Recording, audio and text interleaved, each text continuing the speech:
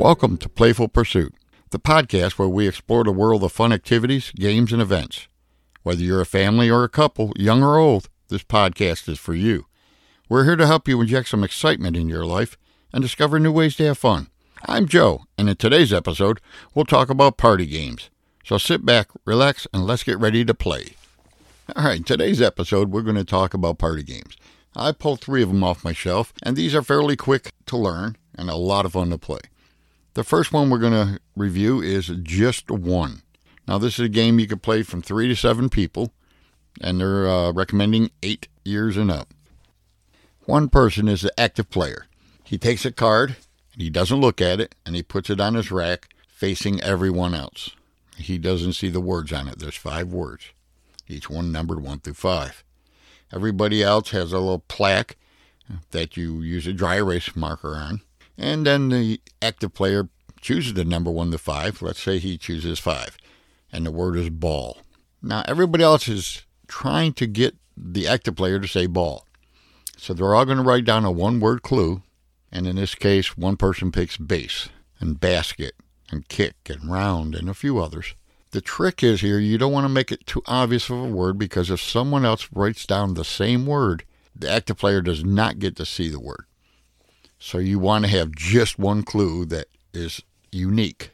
So after all the players compare the words, the active player hasn't seen it yet, and they eliminate any duplicates. 2 people wrote down base for baseball. Active player does not get to see that. So the leftover words, they get turned around, the active player sees them, and the active player has to guess what word it is. And he gets a point for each one he guesses right. And it just rotates through. A lot of fun, real quick to start and set up. I highly recommend it, and this is called Just One. The next party game is Green Team Wins.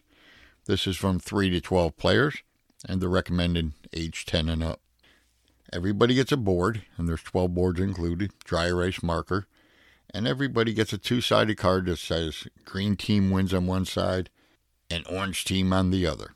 Everybody starts out on the orange team, and there's 15 cards in a deck that you make from a pile of cards. There's 3 categories. One is best of 3. For example, what's the easiest job on a news team? Sports, traffic, or weather? And then there's this or that, going out or staying in. And then there's fill in the blank party, and you're supposed to write down on your dry erase board in secret what you choose. Best of 3. Say you think sports is easiest. This or that, going out or going in, staying in. So you write down whatever you think the answer should be to you. When everyone is done writing down their answers, you compare them all. And whatever the majority answer is the right answer.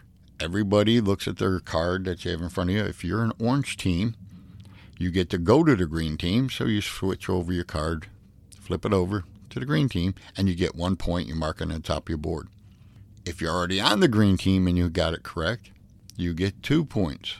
If you got it wrong, you get 0 points and you stay on orange. Or if you were green, you flip it over to orange. And that's how they get green team wins. You go through 15 rounds, and whoever has the most points win. This game also is very easy to set up. It's all dry erase boards and in 1 deck of cards.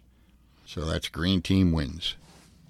The final game that we're reviewing today is my favorite, Herd Mentality. 4 to 20 players can play this, ages 10 on up. It comes with a bunch of tokens.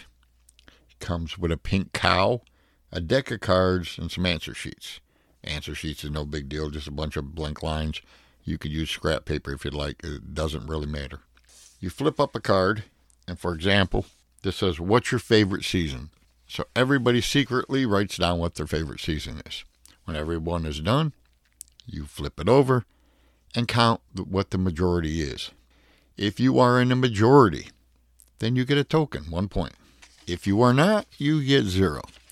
If you happen to be the only person to pick an answer that no one else picked, then you get the pink cow.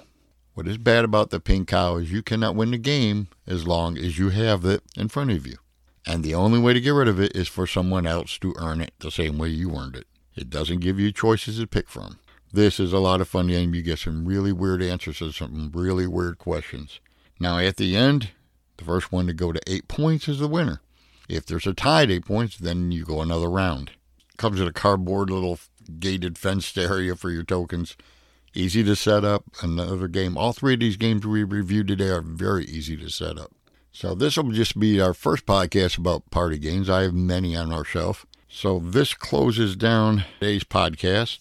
And I just wanted to remind everybody, if you have any questions, feel free to contact me at playfulpursuit@yahoo.com.